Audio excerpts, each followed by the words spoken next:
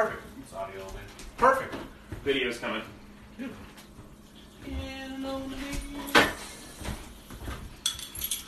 Welcome to the Harder Brunch Podcast. I'm your host, Dyke Michaels. With me is my co-host, co-chef, Elliot Roger Klein. What's up, guys? And our special guest of the week, Brad Rigler. Say hello, Brad. Hello, Brad. Welcome. I apologize if we were yelling. Brunch was running a little bit late, so we're actually starting the podcast while we're cooking. We're going to try to see how that works. If the sound quality is bad, we'll never do it again. But we got things to do, people, places to be, things to do. So we're just going to start off like this. Brad, welcome to the podcast. How you doing? Thanks a lot, man. This is actually really cool. I was excited to get here. You guys don't kid around. You guys take brunch very seriously. This is my favorite part of the brunch. I don't know how to talk on camera or on a microphone, but I can cook for sure. Like, to me, Denny's is like a big Sunday brunch. It's like, oh, wow, we're going to get a grand slam. So typically what we do at the brunch is usually we would start the podcast right as the meal's kind of wrapping up. Okay. And then I would ask you, kind of your thoughts on the meal. We can't really do that part of it yet, but since we're starting kind of ahead of time, we can quickly run through what we're making, and then we can get into the chit chat. Yes. But we're doing waffles two ways. We wanted to do chicken and waffles. Yes. Elliot and I decided that it would be a good idea if we both did our own take on it, and then we're just gonna eat them both. I don't know, compare and contrast. It's a little bit of a dare if you care kind of thing right now. Elliot, what is your concept? So here? I spent the last 2 days helping my ex move because, I hate myself. And I had not prepared for this whatsoever. I stole half your chicken, and in a fever dream of drunkenness at 2 in the morning last night after bartending for 6 hours, I decided I wanted to make Asian chicken and waffles. So I'm doing a shiitake waffle with a kale and garlic slaw and some other accoutrement and like an Asian syrup on top. It's going to be fucking fantastic. That's it. That's all I got. Nice. I went kind of like, my idea was kind of like childhood. So what I did is I have a Fruity Pebbles infused whipped cream. I have a berry fruit compote. I was thinking like grown-up crunch berries. Yeah. Like cranberry and blueberry. And then the breading itself for my fried chicken is Frosted Flakes. Nice. And then I noticed they were browner. Yeah. That's what it was. Right, there's two different colors, right? Yeah. Frosted Flakes breading, and then the batter itself for my waffle is cookie butter infused. Have you ever had cookie butter before? I think so. It's like a Biscoff cookie. I've probably tasted it. Probably not raw, but I've had it, I'm sure. Yeah. Oh, no. Not like cookie batter. Okay. Cookie butter is like... It's like a peanut butter consistency, but it tastes like those like airplane cookies. Oh, wow. Biscoff cookies. How do I not like... Dude, this is like caramel housewife like crack. Okay. Well, Like, which, by the way, let's be honest, is just crack. Yeah.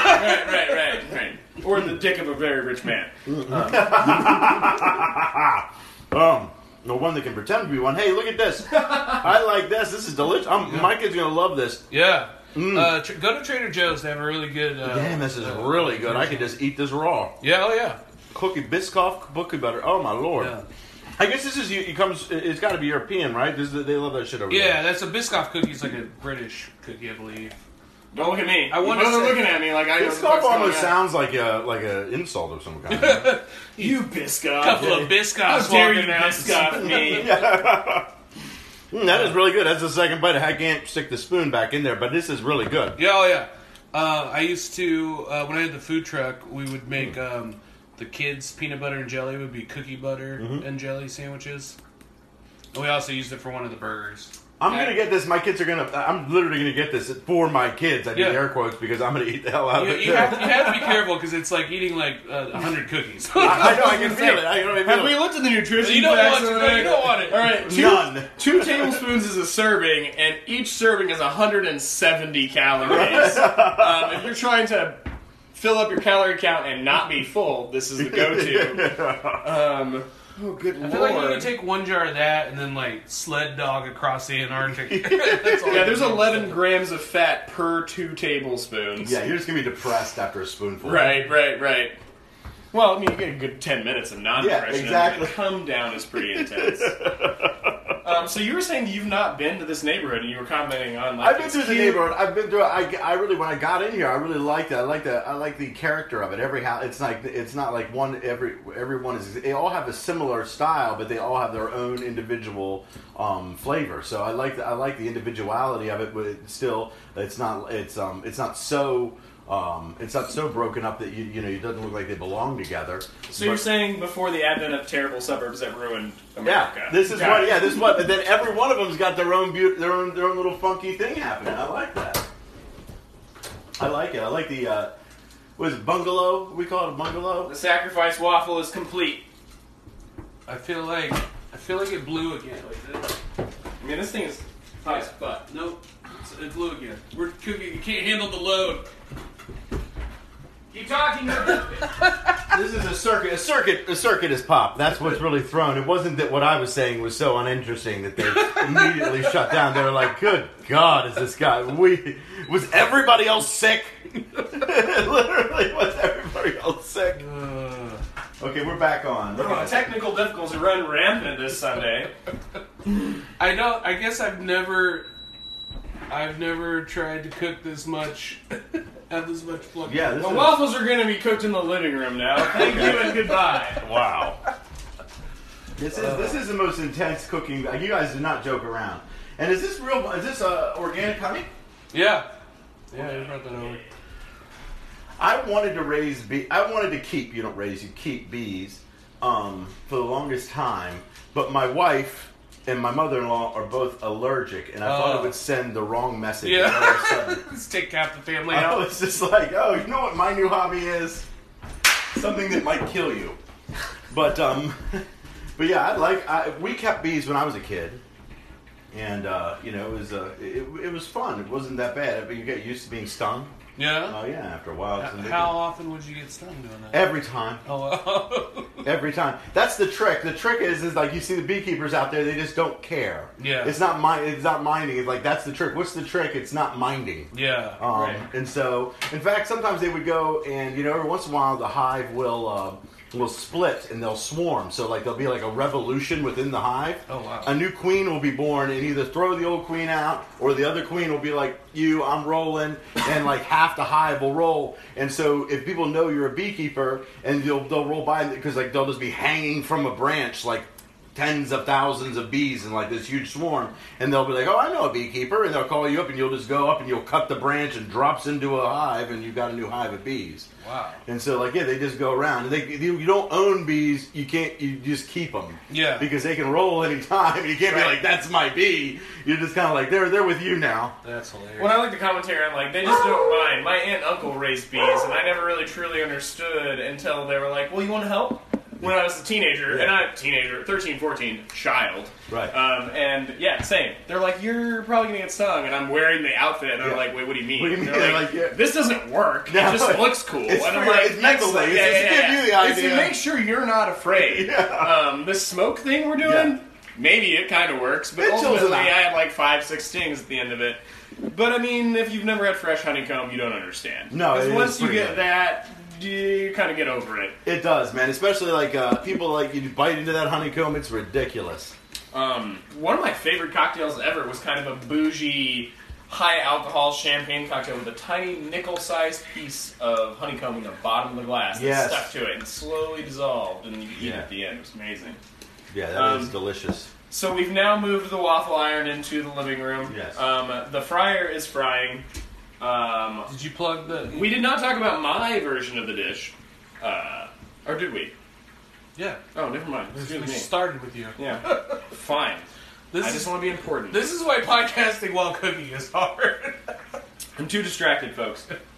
So Brad, part of the main reason I wanted to have you on because you don't have a strong. Do you have any food background? I know you. I've been eating it my whole life. Yeah, big fan. I'm a big fan of eating it my whole life. As a matter of fact, I'll tell you, I'm a connoisseur of Fruity Pebbles. Yeah, always have been. So the fact is that it's kind of a nod to my palate.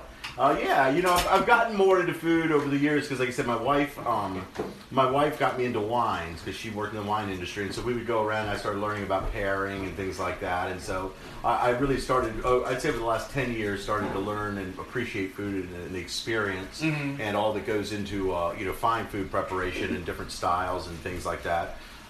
So that's, I'd say over the last 10 years, but as far as having any sort of background as being a chef or a cook or working in a kitchen, no. Short answer, no. Should I just be quicker? No. Take a no. You're fine. Is it? No. It's distracting because like my podcasting brain is trying to have a conversation and my chef brain is trying to think about all the components and is like my house burning down right now. You do have a very high. There are things boiling. There's oil. There's an iron now, maybe in your bedroom. I don't know. We don't know where it is. That's the joy of Harder Brunch. Last time it was the dog just barked throughout the whole podcast. Right. But no, part of the reason I wanted you on here because you're doing something right now that I am very excited about. Cool. That I think is so unique. Yeah. But I'll let you go ahead and talk about it, and then I'll kind of ask you questions, chime in on it. So what he's talking about is the RWC, the Roast War Championships, and I call it the RWC kind of as kind of like the WWE or UFC, and the UFC especially because it's a roast battles, which is basically an insult competition between two comics.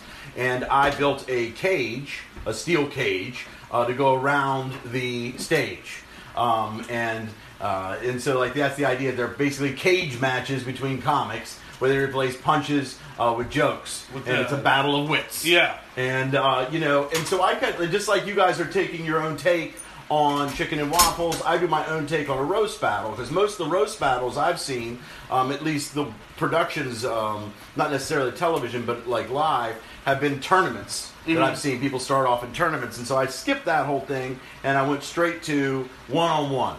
So I'll just book. I'll match two comics. They'll know a month beforehand who they're going against, and it'll just be one-on-one, and they battle it out. And then of course we have like 7 to 8 battles on per show. 3-judge panel, which judges the rounds, and then if it goes the distance, the audience gets to decide the winner. And so that's really what it is. The RWC, the Roast War Championship. So next one's coming up on Friday, the 20th. It's free at Vern's, and it's all culminating toward January 30th, Thursday, January 30th, at Crackers, which is a ticketed event. Okay. The one on Friday, this Friday, the 20th, is free. Anybody, the last 5 have been free. This one will be free. But the one on the 30th, obviously, is our pay-per-view. The high stakes. It's Roastamania. That's what we call it. This is like WrestleMania is the pay-per-view for wrestling. Roastamania is the pay-per-view for roast. So you are combining roast battling, which is already a very unique niche kind of deal, where two comics come. And the whole thing behind roasting is like, these are people that are coming that have agreed to say horrible things to each other. They're both going to walk away.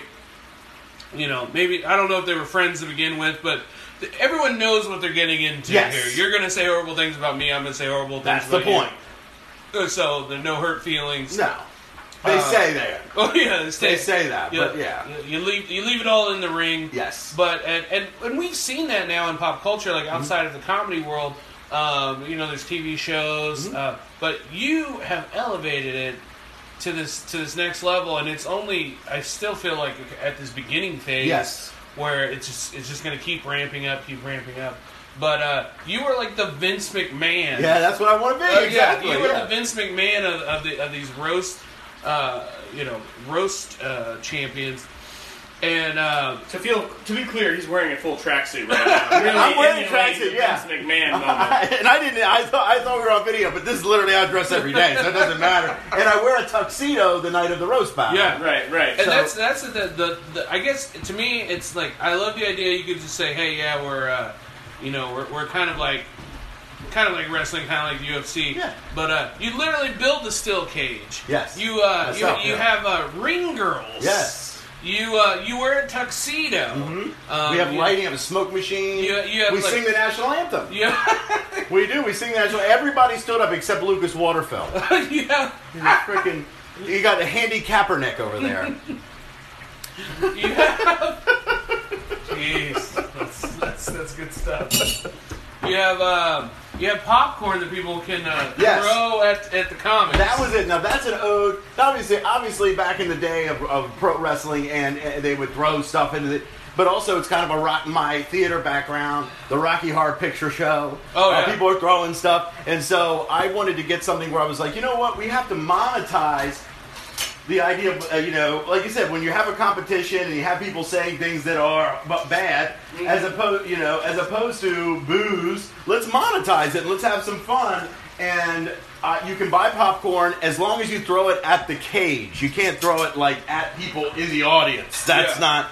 But like the idea is you can purchase the popcorn from the show and throw it at the audience. And that's the idea of having the audience be interactive. They get to choose the ultimate winner in the ones that go the distance. Some of them are stopped early, but they get to choose, and everybody's a part of the show. And so you can throw popcorn, you can do those things. It's RWC is kind of like permission to be like, this is a safe space to not be in a safe space. Yeah. And that's the idea, is like, that's what's happening here. We're going to say things, they're going to say things to each other, you're going to hear things about, you're going to throw stuff, and it's kind of like this release where it's like, you know what, it's all in fun, it's all part of a show, Yeah. and then the show's over, and then, we don't hate each other. I'm not truly trying to sow discontent among people. We're just having fun, and it is, it's an entertainment. That is amazing, and this is actually the first I'm hearing that you're doing the pay-per-view at an actual comedy club. That's amazing. And if people wanted to follow along on social media, how would they do that? We're at Roast War Champs or at Wriggler Up, RIGLERUP, on Facebook and on Instagram and Twitter. But get down to... and then get down to Vern's on Washington, or Vern's Place on Washington, 8 o'clock on Friday, and just see it for free. I mean, honestly, it's 8 o'clock. I mean, unless you're watching what's on, I don't even know what's on Blue Bloods. You got to watch, I don't know what you're going to do on Friday. Just get down. It's a free show. It's unlike anything you've ever seen before, and it's more elaborate than any free show you're going to see anywhere else. So, and after it's all said and done, it's always, all my shows always 90 minutes. That was one of the things I learned early on running shows. Yep. Keep it 90 minutes. The bottom line is, and we have 8 roasts within that period of time. So it's, you're going to have a blast. You're going to see something you never saw before, and it's going to be over before you know it. And you can get home to watch Jimmy Kimmel or whatever the hell else you think you have happening. Well, and it really is, and I always say, I'm at a point in my life now where I don't really promote anything that I don't think is dope. I just don't. If I don't think something is amazing, then I don't really put my hat in the ring. I don't really push it. But I was so impressed. Even just seeing from event to event to event. That's the thing. You were here from the beginning. You were at the first RWC. The first one I think was just called Roast Battle Championships RBC. Yeah, was the first one, and you were there for that one, and you've been to several of them, and you've seen the evolution. And we've stepped it up. We've added things. The first one, there wasn't any cage. No. We did it on the small stage. And, we just did these things. And it was basically just open micers at that time at the Verns. And they would go at each other. And some of them were very Jerry Springer-esque. And that they really legitimately didn't like each other. And that was one of your first comments to me. You were like, yeah, you got to make it funnier. Because really it was just 2 people who hate each other. And I was like, okay, well, that's funny too. He goes, I think it is, but I think we need to chill this out. And then, last one we had the main event, Jeff Oskey of the Bob and Tom versus Patrick Murray. And we've started to make sure that we get all pro and working comics up there to really make it, and they write for it, and they aren't going up there just to, soul burn their opponent. You know what I mean? They're trying to be fun, and it's entertaining. All right, we're gonna take a pause here. We're gonna plate up some food. All right, and then hopefully we're gonna come back. We're gonna eat some food and continue the podcast. Yum.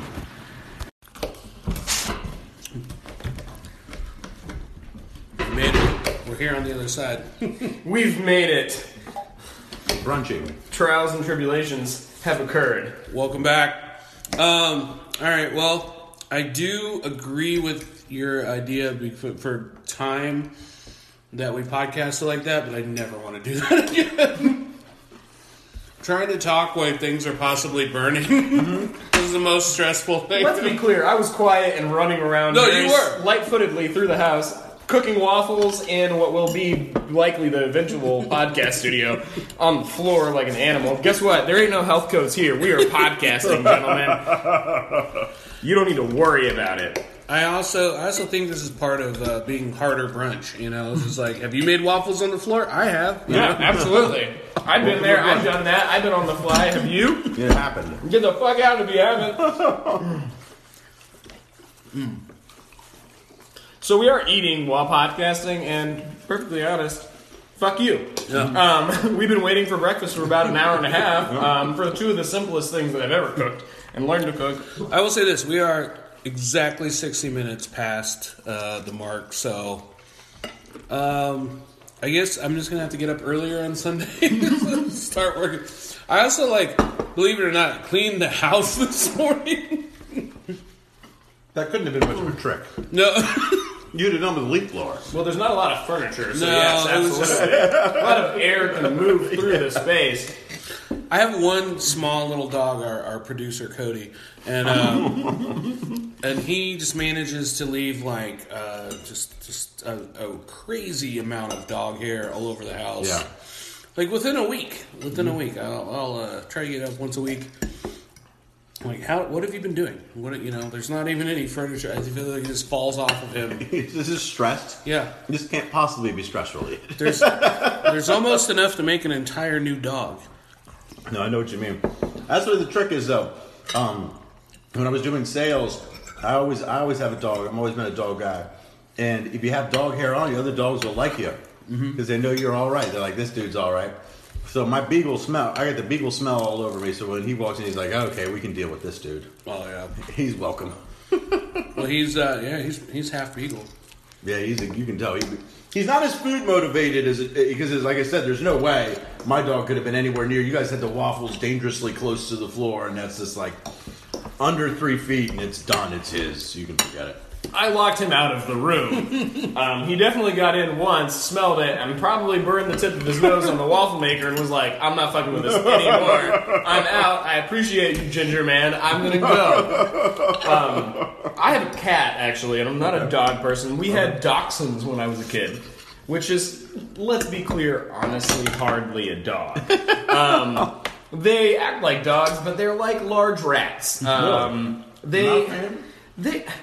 not a fan of dogs. I love dogs. Okay, I'm not a fan. I would be on board with purchasing a dog if I had a house with a mudroom in the back and that doggy door. So basically, you're not on board with purchasing a dog. Exactly. You're grading some standard. You're if my house was that is shaped the like minimal this. standard. And to be honest with you, if we got to that point, there would probably be another 3 things. It's really about my sister has a dog. She lives in an apartment, and she's the 21st century businesswoman, very, very good, has lots of, nice job, etc. And she goes, I'll never buy another dog. She lives in a really nice apartment, but she has to go home and let the dog out and, tend to the animal. And I'm too selfish for that. No, you got to work when they're dependent. See, I had a dog my favorite dog, Marley, when I was living in Baltimore. I rescued Blood him. for Punishment with a Marley name? Have you seen Marley and Me? Jesus that's Christ. What they named him that at the pound, because I went down to the pound, the kennel, and they basically were like, here's a dog. It was a pit bull mix, and they were like, his name's Marley. He was a good dog, but I raised him. It was just me and the dog and I. And so I took care of him, but I was very militant about training him. He's a great dog. When my wife and I got married, we got this beagle, and her plan was to love him into submission, which 6 years later has not necessarily come. It basically means I'm cleaning up shit almost on a daily basis. That's what love him into submission means. Hold on a second. I'm going to take a pause there. Hey! Because last time we did an hour and a half, and we only got half an hour. No, we recorded a half an hour. and then we recorded another hour, and then I only posted half an hour, and then I fixed it. Hurry. Okay. There you go. Welcome back. Sorry, there's just been brunch flying around, things burnt, circuits breaking, waffle arts as well. Nothing burnt. No. Yeah. No, it's all very good. I want to make sure on the tech side of it, because for me, the last thing I pay attention to is any sort of technology. It's always like food first, and then the interview, and then it's like, oh, that thing that we used to record the interview, did that actually work?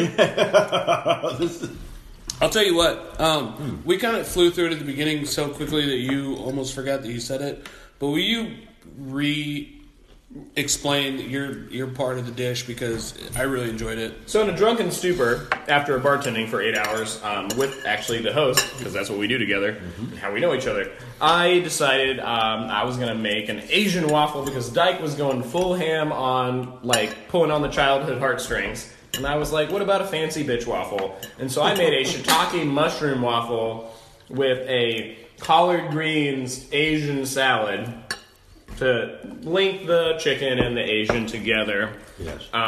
With a... There's a joke in there somewhere. Yeah, absolutely. We need some time on it, but it's there. With a ramen-seasoned soy syrup, I guess, would be, with a little bit of local honey. I just kind of threw it together with the kitchen that we have available to us, which is sparse and hopefully slowly developing into a kitchen powerhouse at this point, as I just keep bringing random bullshit over for each podcast and leaving it here.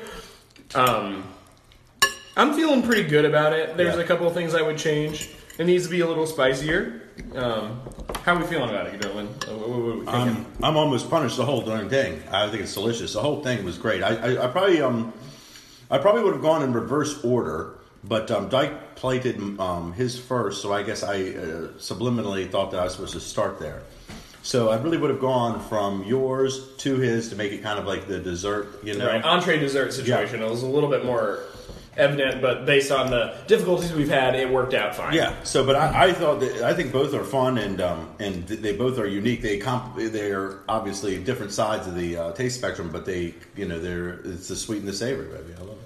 I would serve that as a dish together with the sweet and the savory, because I'm not super I prefer savory. Same chicken waffles anyway. And that was almost like cartoon level sweet, where it was just like. But the other side was like there was a the nice saltiness that comes with like Asian cooking, where it was just like when I had it together and I could almost go bite for bite and balance it out in my mouth. Then I would serve that as a dish together. Yeah, I think it'd be really interesting as a serving in general. I kind of agree with the latter, which is like entree, dessert. But I am such an outlier in the sense that dessert is not really my favorite. I was cooking for 17 years professionally, and I understand that sweet and savory go together, and if you can do it right, it's a really good dish, but I prefer to get rid of the sweet and just eat salty shit all day, every day. I don't know what it is. I'm going to have gout in at least 2 years, but that is just the way I eat. Regardless of all the education I've had over 20 years, salt all day. I'll tell you something right now. I'm actually having a fun experience right now because of the order I went in. Obviously, the sweet, I left some of the whipped cream and whatnot is still on the plate. So it is the final bit of this is mixing together, and it is creating a very fun experience having them both mixed together. At that point in time, at the end of the meal, right? Yeah, I wouldn't want it to start that way, but at the end when it's like all coming together, it's like, wow, this is cool. Build your own dessert with the leavings on your plate. Yeah. I've always kind of felt that way about waffles, where it's just like I don't need I don't need to eat like a birthday cake for breakfast. That's, when you get into the IHOP situation, what they do, it's like birthday cake waffle. I mean, have you ever watched those commercials? Yeah, I might have gone there once 8 years ago, and that was the last time. Right. And looking at the menu, I was like, a 9-year-old wrote this. Yeah. There's jimmies and sprinkles on everything. I don't understand what to do here. I got an omelet because I didn't know what else to do. Everything was just like, hey, would you like sugar on your sugar? And it was just terrible. And they put powder. And my ex at the time, my girlfriend at the time, my ex now, got like pancakes or something, and I was like, you have enough sugar for the year. Like, this is it. We're done. You can't have sweets anymore. You take like a sugary pancake or waffle, and then you cover it with butter and then maple syrup or honey. Right, absolutely. And we're not drinking a particularly unsweet beer at this point. I mean, it's Christmas time, near Christmas time. We're drinking Great Lakes Brewing Company Christmas Ale, which is, it's reasonably mid-level, but it's got honey in it. It's got a little bit of sweetness to it, so I just can't imagine the sugar overload. I actually did not partake in your waffle combination there, Dyke, and I apologize, but I couldn't do it. The sweetness is too much. Did you give me that waffle though? Not very adventurous. You cook with this guy all day, and then you're not going to try it. I will end up taking a bite. There you go. Thank you very much. But like, for transparency's sake, I did not eat an entire portion of I appreciate childhood waffles. I respect the transparency. I do. You know what? You're talking about Waffle House Waffle House. IHOP is what I mentioned. You know, I always can be concerned anytime you're eating at a restaurant and you ask the server what the ingredients are, and they look at you like you're crazy for asking. Absolutely. like you're an idiot for asking them. Well, of course, they don't know. These super corporate restaurants, it's like, I mean, I can go get the label on the package and read it to you, and it's got words that neither one of us are going to or find the person here who can read. Right, absolutely. Chances are they're illegal, which is weird, right? They don't want to come out of the kitchen and talk to some guy that's asking questions. The only person who doesn't read English is not his first language. It's crazy. That was in my last few like actual like serving jobs. That's when I realized how crazy everybody had gotten with the food allergies. Right. And I've been in food my whole life, and it's like I remember like working with kids in like the late '90s serving food, and it would be literally 1 out of 100 kids would have a very legitimate, like medical, like peanut allergy. This kid cannot have peanuts, or this kid cannot have, wheat or whatever, gluten. Right. Yeah.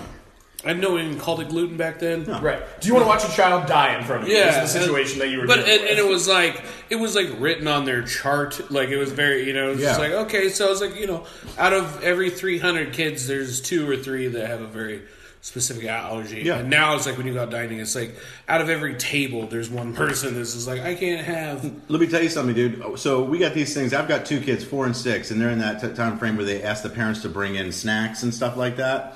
And if you literally anything with like peanuts or peanut butter, and like think about all the snacks that kids would like. Everything. You might as well be the Unabomber. I'm a 43-year-old guy, right? I'm like, okay, peanut butter and crackers. Who does that, right? What else are you going to ask me? Mm-hmm. And like, obviously, the present company excluded. You guys would whip up something awesome, but like, you honestly look like you were a terrorist. Like, you want to hurt children. You don't care about your own kids because you didn't look into it. And so it's just like, okay, well, and I guess the reason for it is because. They didn't build up a tolerance because the kids, people were so healthy about excluding different things from their diet early on that if they were given more of that early on, then perhaps they would have built up some tolerance. And then that is, I don't know. Obviously, this isn't a medical diagnosis. There's been lots of science out that like exposing kids very young to, like trash and just peanuts and all the but then now they're like, oh yeah, that's great. But then now there's like timelines, and it's like, well, they can't have X until they're X months old, et cetera, et cetera. And I don't have children, and I don't have a lot of intention of having them, so commenting on it is a little weird, I guess. But like, I remember there's a coffee shop right around the corner from where we're sitting right now, and one time I was ordering and there was a child behind the bar. They had 6 kids, and he was digging in the trash, and she was like, no, it's fine.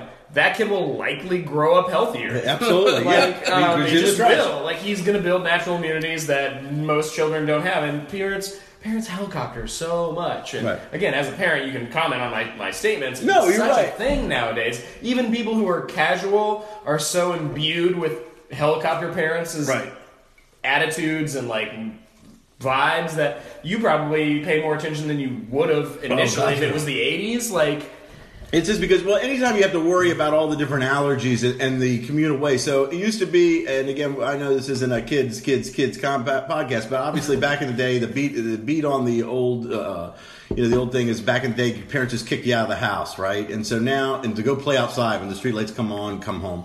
So now everything is very regimented, so you have play dates and things like that. So that's for the idea of sending somebody in with peanut butter is actually a big problem, because now all of a sudden you're basically excluding your kids from any social life, because the parents are like, oh, that asshole will give out peanut butter and of all things, like I'm passing plutonium around. So it does have the social aspect. It's more about the social aspect of it, really, and the impact it would have, because everything comes into, like, if the parent is judged this way, there's zero chance that your child is going to have any interaction with other kids. Trickle down judgment. It is based absolutely, on the parents' interactions. Yeah, it's like I'm still in school, right? And I was like, God, I wasn't popular when I was in school, and now I'm not going to be popular as a parent. I see a trend. Maybe it's me. I think we're going to call the name of this, the title of this episode, Peanut Butter Dad Terrorist. To bring it back around to the allergies thing that Dyke was bringing up, like, I cook professionally for, I think I did the math, and it's like 16 and change years. Now, I'm only 32, but, like, that's just how cooking and hospitality works in general. Yeah. Start super young, then you get burnt out by the time you're 30, have a moment, maybe a divorce or two. Yeah. Luckily, I've never been married. But I lived the transition. So when I was younger cooking, like he was saying, there was no allergies, and specifically only children, and maybe once in like every month, because I wasn't serving just kids. Yeah. And then when I started working like kind of in a professional way in my early 20s, is like gluten, and everyone made jokes about it. It was like not a thing. Yeah, it's a funny thing. Exactly. Yeah, it's like, oh, they're allergic to gluten. Whatever, that's bullshit. Right. It's not real.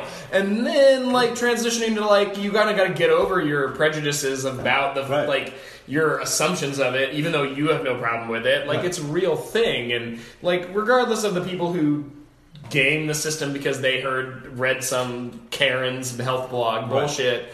Like, you end up realizing there's a lot of them. I actually dated 2 women that had celiac disease, and that's, like, a real thing. And like What is celiac? Celiac is essentially the allergy to gluten. It's not like I have gluten intolerance where my stomach gets upset. It's like I break out in hives. Yeah, my throat will close up. Like, it's like any other real allergy, like peanuts or whatever, because gluten intolerance is, like, a difficulty with digestion and can cause serious problems, don't get me wrong. But celiac is... I got flour on me, and I have hives. Okay, that's weird. And so I dated 2 women like that, and it really opened my eyes to the fact that while this is kind of fun to talk about and joke about, like, it's not a real thing. And we've created a situation with monoculture and what we grow that, like, our bodies are intolerant to things because we just eat the same thing for generations in a row. It's weird. And the way we look at it, like you said, changes so quickly. My kids will probably look back on some of this very conversation and describe us all as digestive supremacists. I mean, I wouldn't be surprised. I wouldn't be surprised in 100 years if the majority of people were plant-based.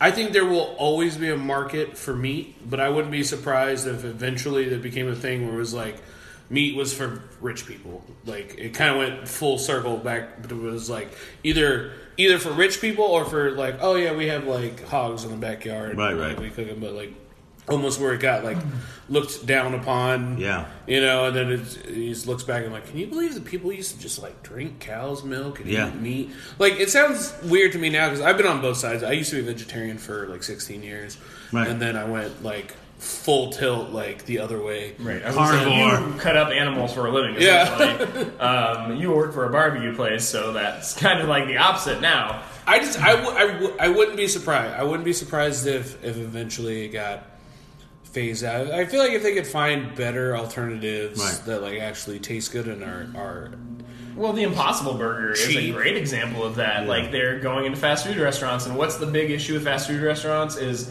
it's cheap and it's calorie dense, and that's why everyone's overweight, because, like, I'm not full, but I had 1,700 calories just now. I had a day's worth of calories in lunch. Yeah. And I'm kind of dealing with that now, because I'm a fast food freak. Like, that's what I eat. Even though I know how to cook really, really well, it's just easy and cheap, and when you cook professionally, you don't cook for yourself. Yeah. And I've never gotten out of that, even though I don't cook professionally for myself anymore. But yeah, I agree with you. I think there's a move towards and people will say the Impossible Burger is unhealthy, but that's the fucking point. Well, I mean, like, there's It's no supposed to burger. be unhealthy. Isn't It's a that burger. Is it Burger King? Like, what exactly is there on the menu that you're like, oh, you should get the healthy thing? And it's like onion meatless. rings? It's not healthy. It's a fast food restaurant, Yeah, regardless. exactly. And I think there's been a lot of weird conversation about that. And like, no, it's to make people understand that they don't have to eat meat to be satisfied. Yeah. And I think that conversation that is very much in the ethos of like our population. Extrapolate that to Dyke's point. Like, we're going to get to that point where it's like meat is a little more taboo. I mean, Asian cultures, meat is a side. Like, you get a small portion of protein, animal protein, and in vegetables, and they've been doing that for thousands of years. Right. That's just how their meals are situated. But it's also, I think, the production. So the production is going to be affected. So the production used to be that, that we are an agrarian country, and so like the idea of there being cows and plethora of cattle and hogs and all those things was much more common. So now as it becomes, and as far as raising animals and then butchering and all the rest of it becomes much more regulated and even more and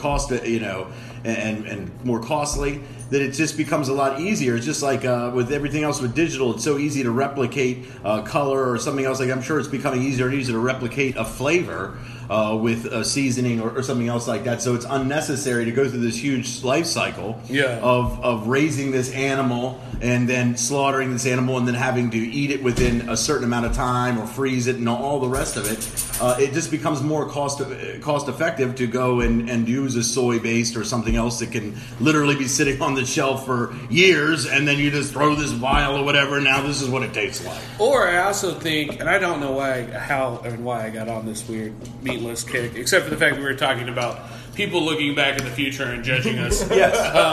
But I also think that I think also there will be a technology in the next 20 to 50 years too, where we will be able to actually grow meat from an animal that was never technically alive. Right. Well, and they're starting that process with like, blood samples. yeah. And they can take that and create a protein. Like here's a cloned steak. Like here's a grown. No, that's how they make our politicians. Yeah.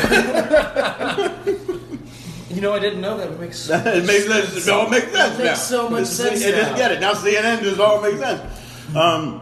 I think it is. It's a production thing, and so now the thing about it, what's really keeping I think the meat alive right now is the food culture and people wanting things that are natural and farm to table and all the different varieties and things like that. That really is. People are having food as more of an experience. And it's not an American thing to have food or drink as an experience. It's kind of like, okay, our big joke is we just shovel it in our mouth and then we go back and do our thing. And as it becomes more of an experience, obviously we start to value the variety. But in my opinion, from the idea of being that kind of like consume, go culture, it makes a lot more sense just to basically have the whole press A and the gruel pops in and this tastes like whatever, and then I slop it down and I get back out to doing whatever the hell. I mean, but luckily we have a slowdown, and the same thing with wine and spirits. It was the idea like wine of all things is not caught on. Wine in other countries, South America and Europe and whatnot, it's basically on there with milk and eggs and bread. Yeah, you have staple. wine. Yeah. Children drink it. Just wine. Here we couldn't think of that. As they should. And to comment more fully on what you were kind of piggyback on what you were saying, there's a famous chef named Dan Barber. Is that right, Dyke? Dan Barber? Or is it Dan Brown? Dan Brown. In any case, he has a commentary about, like, America doesn't have a food culture because we're the land of milk and honey. Right.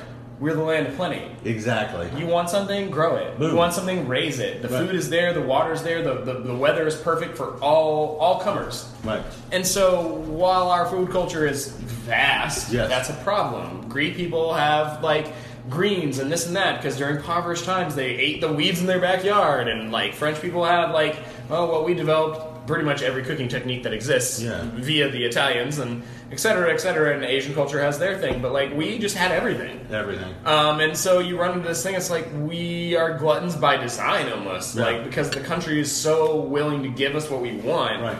Why not? Animal husbandry is one of the largest consumers of water in the world. Yeah. And I mean, I think that we've kind of ignored that aspect of the conversation, but that will be a huge part of the conversation in the long run. Yeah. I mean, California is going through this right now. We've tapped deeper into our natural stores of water than we ever have before, because California is technically a desert, and we populated it in the best 100 years of the last 300 years. Yeah. And we're going to run into that. I think conservation is going to be the real kicking point to the actual change. Regardless of the conversations we're already having, none of us three would have this conversation regardless of it being part of the social ethos. Right. But that on top of we just can't afford to spend the money to make the cows enough water, etc. That's what I said. When it comes to it stops being cost effective, that's normally what takes it. Well, and we're right there. We're on the edge. Right. And so, like I said, you come from a ground. You lived in the United States at least for the last 200 years. You basically were working on a farm or working in a factory, and one of those factories likely was a meat processing plant. Absolutely. So, like you said, you had access to the meat and all the rest of it, and so it was much more a means to an end, and not so much that experience that you have in those other countries where they do take the time to savor it a little bit.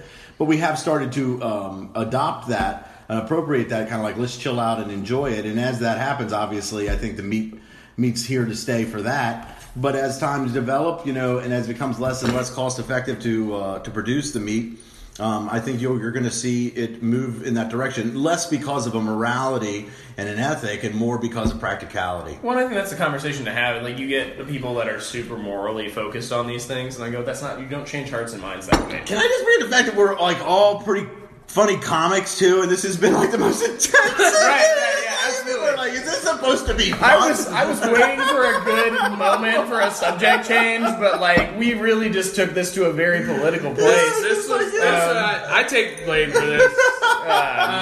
Mike Michaels, everybody, and good night. Just remember, I said digestive supremacist. That was hilarious. That's the best part. Done. We're going to cut back to digestive supremacy and just ignore the intensity that we've all brought to the table. So the kind of the two worlds of the camp of the podcast that I walk in is coming from a food background where I can follow and enjoy that conversation, but I also kind of wanted to make a fart joke the whole time, something about cow farts, and that's kind of the thing with this podcast too. Is I definitely don't want it to be too stuffy and food heavy that you can't have fun, but also it's not just a traditional comedy podcast. It's both, so you're fine. It's dangerous to eat and laugh. Yeah, absolutely. I joked when I was a kid. It was on a hot dog. It wasn't exactly a foodie situation. But the bottom line is I think that laughing should happen after the food is consumed. And I mean this speaks volumes to our timeline issues today, because again, we usually finish the food as the podcast is beginning. Yeah. And so we can comment on it, but we're not focusing on it. That being said, I'm the one of the co-hosts, and whenever it's him and I together, Dyke and I, food seems to be our general common ground. Food and bartending. Right. You want to talk about booze? We got all day. You want to talk about food? We got all day. Yeah. Elliot's not a comic, but he's also very well versed in the comedy world. Yeah, I've seen you before. We met actually outside of Crackers one time. There's a very good chance. I've run in those circles, and again, Dyke is probably he's also a bald guy with a beard, which there are a lot. Bald ginger beard. Let's talk about that. There's not a lot of gingers, but there's a lot of men with red beards. Let me just say this, and not that I think it's at all weird, but there are a lot of gingers in comedy, which is great. Is there a lot, or is there more than one? And which is, Is it great? Let's all talk with a really high voice. Pump the brakes on all these kids. Another one. There's at least two, and one we won't talk about. I'm afraid that I'm going to look like him when I grow up. Really? Just widen me by 3 inches, and give me a shittier facial hair. We're there. I just get tired and I don't shave my head one day. Boom. Louis C.K. all day. I don't know why I don't just go that. I'll let my hair grow out and go that as Halloween. Just wear all black. Right. We're done. Fucking shave it into a goatee. There is a local comic who I won't mention his name in case he doesn't want to be put on blast.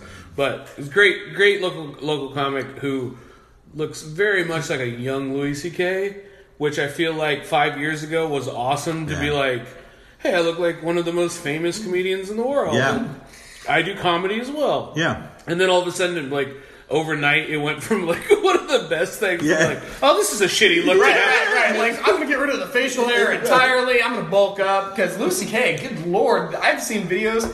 He was a rail of a human being for decades. But he was so skinny. he was also like he was never like in shape. Like he was like always a schlub. He was he like a skinny always looked like a schlub schlub, to yeah. like overweight schlub. But Yeah. it was never like he was like jacked. And Right. No offense to comedians, schlub is your fucking go-to. The interesting thing is like of all the different things this guy could do, he could change his hair, he could change his look. But I would suggest if the guy wanted to really avoid it, he just change masturbating in front of women without permission. You know, That would be the best like, way.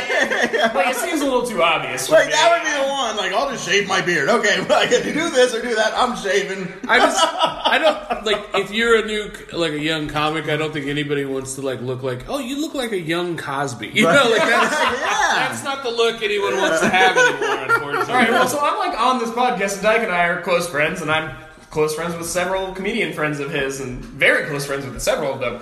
I can't be a comedian. Look at me. I look like the creepiest comedian that's ever lived. Like, why would I ever get on stage and be like, hey, so, like, let's get this out of the way.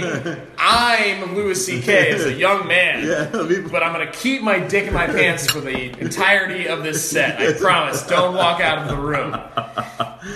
No, man, I tell you that's the thing. I think that guy could actually, you know, the truth of the matter is that he could probably sell out just about anywhere. You know, it's still to this day. And, you know, especially if he opened up with him, just, you know, imagine the lights came up and he's just in the corner jacking it. That would just be like history being made right in front of you. You're like, this is what we've been waiting for. I mean, even if he was jacking a big fake purple dick, like, just be like, isn't that a standing ovation? The biggest issue he's run into is getting heckled for even trying to come out of the shadows. Yeah. Like, he was gone for a year. He came back, he's doing some small shit, and there's people in the crowd that are being like, you don't deserve this. Right. And this is kind of, we've really transitioned into some deeper shit. But, like, eventually you have to let someone be a person and, like, make a living. You can't be like, I fucked up. Well, you should just kill yourself. Right. Because nothing ever is going to be good again for you. Well, yeah. And that's where I kind of draw the line is, like, again, we're taking time. We're apologizing. We're commenting. We're doing good works, etc. And I'm just going to try and move on. And this is how I make a living. I mean, he did it for what 20 plus years. That's all he did to make money. Yeah. Like, This is what I can't go work in a grocery store. His hand was in so many things. Like, do you know he was a director? Look at his He was a director of Pootie Tang. Yeah. He's all up and he's in everything. So, and then, but like, I think that also what I think it is the end. If anything, I don't think that there needs to be any sort of punishment at all, as long as it's not illegal. The bottom line is just we just have to stop deifying people who are in the media like as being perfect, like as opposed to like just saying, okay, guess what? This isn't the most likable, most lovable, friendliest guy. Right. He's a douchebag, and you know what? There's a lot of there. Let's be honest. We're outnumbered in this world by the douchebags. It's their world. 100%. We're living in it, and if they like their douchebag, then go like him. But let's not pretend that he's anything but that. Absolutely. And so, like, that's the thing is that you don't need to have Cosby be the voice of Jell-O. Actually, he does need to be in prison. Bad example. Exactly. Bad example. But yeah, I just think the guys who are assholes, you can just let them be an ass because this is the assholes world, so we should stop pretending that it's not. Well, and that's the comment on like you guys like want to fucking put a comedian on a cross and be that. He's a piece of shit. He did shit he shouldn't have done. He outright said that. Yeah. But like the politicians in our world are killing humans. It's like they literally are the masters of genocide.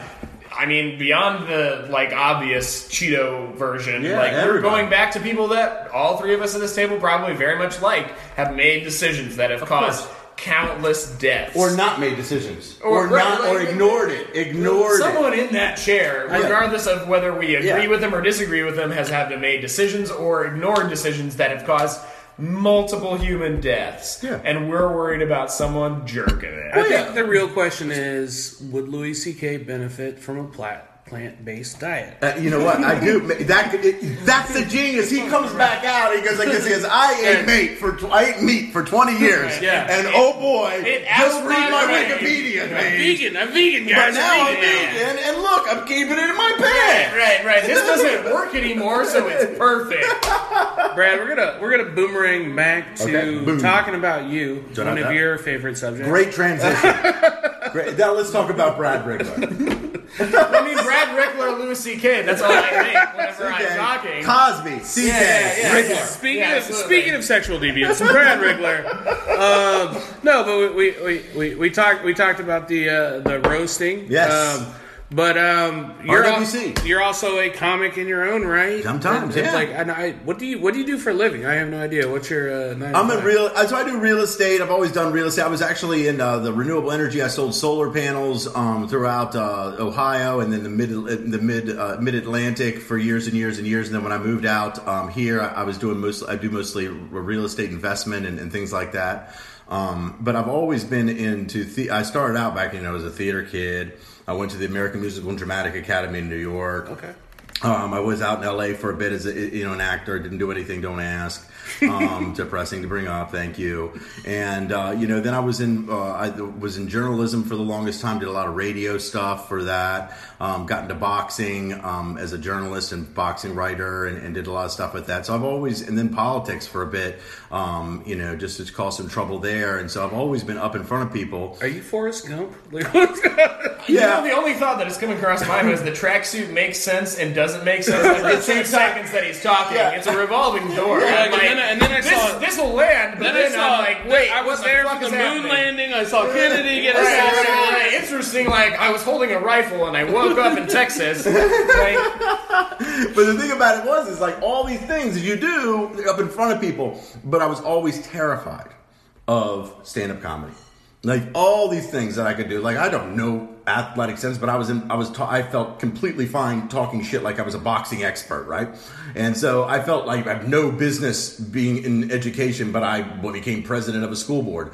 I did all these things, but I probably with all my background, it made sense to be in comedy. Terrified, had no business in my opinion trying because it was so terrifying. And finally, though, I got to town, and literally, this is a true story. We're going down to, what is it called, Wild Eggs? Is that a real place? There's a place down in Mass Ave called Wild Eggs. Right, and so I was walking up, and I actually was walking down to there, and I saw a big sign. When I first got to town, it said Crackers. And I said, that's where I belong. That is where you'd find a guy like me. And I said, and then you noticed it said Comedy Club. Yeah, I was like, okay, either way, one way or the other, I had to be a part of that. And so I was like, I'm going to go there. And so last Thanksgiving, right a week before last Thanksgiving, I went up to try the open mic there, and I just been into it ever since. But I really have kind of approached it more. I do get a kick out of a host at Crackers, and I love doing stand-up sets, and I have a lot to grow there. But I really enjoy the show running too. I'm a promoter at heart. I'm a producer at heart. I love bringing people together, and I have an eye for comedic horse flesh and performer horse flesh. And so I was like, okay, I'll go, and I like putting people up in lineups and all of these different things, and promoting and coming up with different ideas and allowing an ensemble of performers the ability and the space to do their thing and allow them to shine. So I would say that my favorite thing in comedy right now is bringing those together, booking and creating venues and opportunities for a host of performers to do their thing, and being a part of that has been really exciting for me, and I think that's probably the most fun I've had. What's been the hardest thing about running some of these promotions? Like you talked about the Rose Championship, but you also just run like a show. I was on the showcase of yours. Great job on a show. Yeah, we do a monthly show in Zionsville, Comedy Night Zionsville, the second Wednesday of every month. It's up at a place called Carolina Grill in Zionsville, and it's a free show. And I usually book like 6 comics on it, and I host, but I basically am just up there giving straight hosts, not really doing a set. And I bring up these comics, and they're all people who work in comedy, usually headlined by a legitimate working comic headliner, but it has, it's usually 6 deep of really talented comics who do about 10 minutes. And again, it's a 90-minute show. And then I'll usually bring in 1 or 2 people who are just really talented, just about to break through micers to do a 5-minute guest. And then that's about it. And so, but like I said, it's work, because promoting, getting asses in seats, is just vicious. Oh, yeah. And so, you go a great show on Wednesdays yourself, and so you run a pretty big show there, and it's in the city. And I guess it draws on a crowd that's used to going out, right? And but you had to put on a great show. Yeah. You had to do it right for them to continue to come. But as I move into more of the suburbs, Zionsville of all places, you got to be able to put on a show that draws out people who maybe, like I said, could be prone to just sitting on their ass and watching television and clicking through it. And getting them out there and making sure I'm beating the hell out of it, and then worrying sick about interacting with the venue. Mm-hmm. Do I have the people? Then you have the herding the cats of the comics, and making sure they're going to be there on time. And then promoting. And it's that, it is that kind of orchestration that's really cool. All these different things that you have to interact with in order to make the soup, to make the dish, right? To have all the ingredients, and they're all seem to be almost entirely working against coming together. Yeah. It's like magnets. They're just like pushing away from each other. And but when it does come together, it's beautiful. It's beautiful. Like I said, I was worried this last show, so we usually had a pretty good. I've had a consistently packed house for the Comedy Night Zionsville. This last show, we had a fantastic audience. It wasn't as packed as I usually can get it. I blame the weather in December, but the bottom line is the people who were there were core fans, and they were all having a great time. Mm-hmm. They were all. Nobody was there. Nobody got their ear twisted to come. Yeah. Everybody who was there wanted to come, wanted to laugh, wanted to enjoy, and would appreciate it. And that's the best. Yeah. And I had a fantastic lineup of comics. Like, they all were, each of you guys had your own styles and personalities. There wasn't any, this is just another copy of a copy of a copy. I mean, let's be honest, Kyle Bucket and Ray Hensley do look a lot alike, at least in pictures, but other than that, they all have their own style. And so it was like, everybody got that, and that's what I really wanted. I wanted that Entenmann's box of chocolates where, hey, listen to all these different, that's what I want. I want different styles of comics, so that people, and give them 10 minutes so they're not giving away their whole show for free. And so people can go out and see these different styles, and the comics can get paid, and they don't have to give away their act for free, but they can kind of give people a taste, a sample, and people can say, okay, great, I like this, just like a flight of wines. I like this, I don't like this. And the more you become a connoisseur and a consumer of comedy, the more you can even appreciate what you don't appreciate. You're like, okay, I don't like this about that. And it all becomes the same thing. And so that was the idea. And that's difficult too, because I'm friends with comics. I don't know anybody in Indy except comics, right? Yeah. And parents, and and they all hate you because of the peanut butter. Yeah, and you've met me, so that's not hard to understand. And so, but the bottom line is, so I'll have people on there, and it's like, okay, a lot of people are like, well, you put me on your show, It's like, well, I haven't booked that show, yes, but yeah, I have somebody who looks just like you or sounds just like you, and I don't want it to be bang, bang, bang, bang. Sure. Everybody has to look and have their own sound and style. We don't need another white guy's opinion. Got it. Exactly. Exactly. It's just like, and then you get up there and you do X, Y, Z.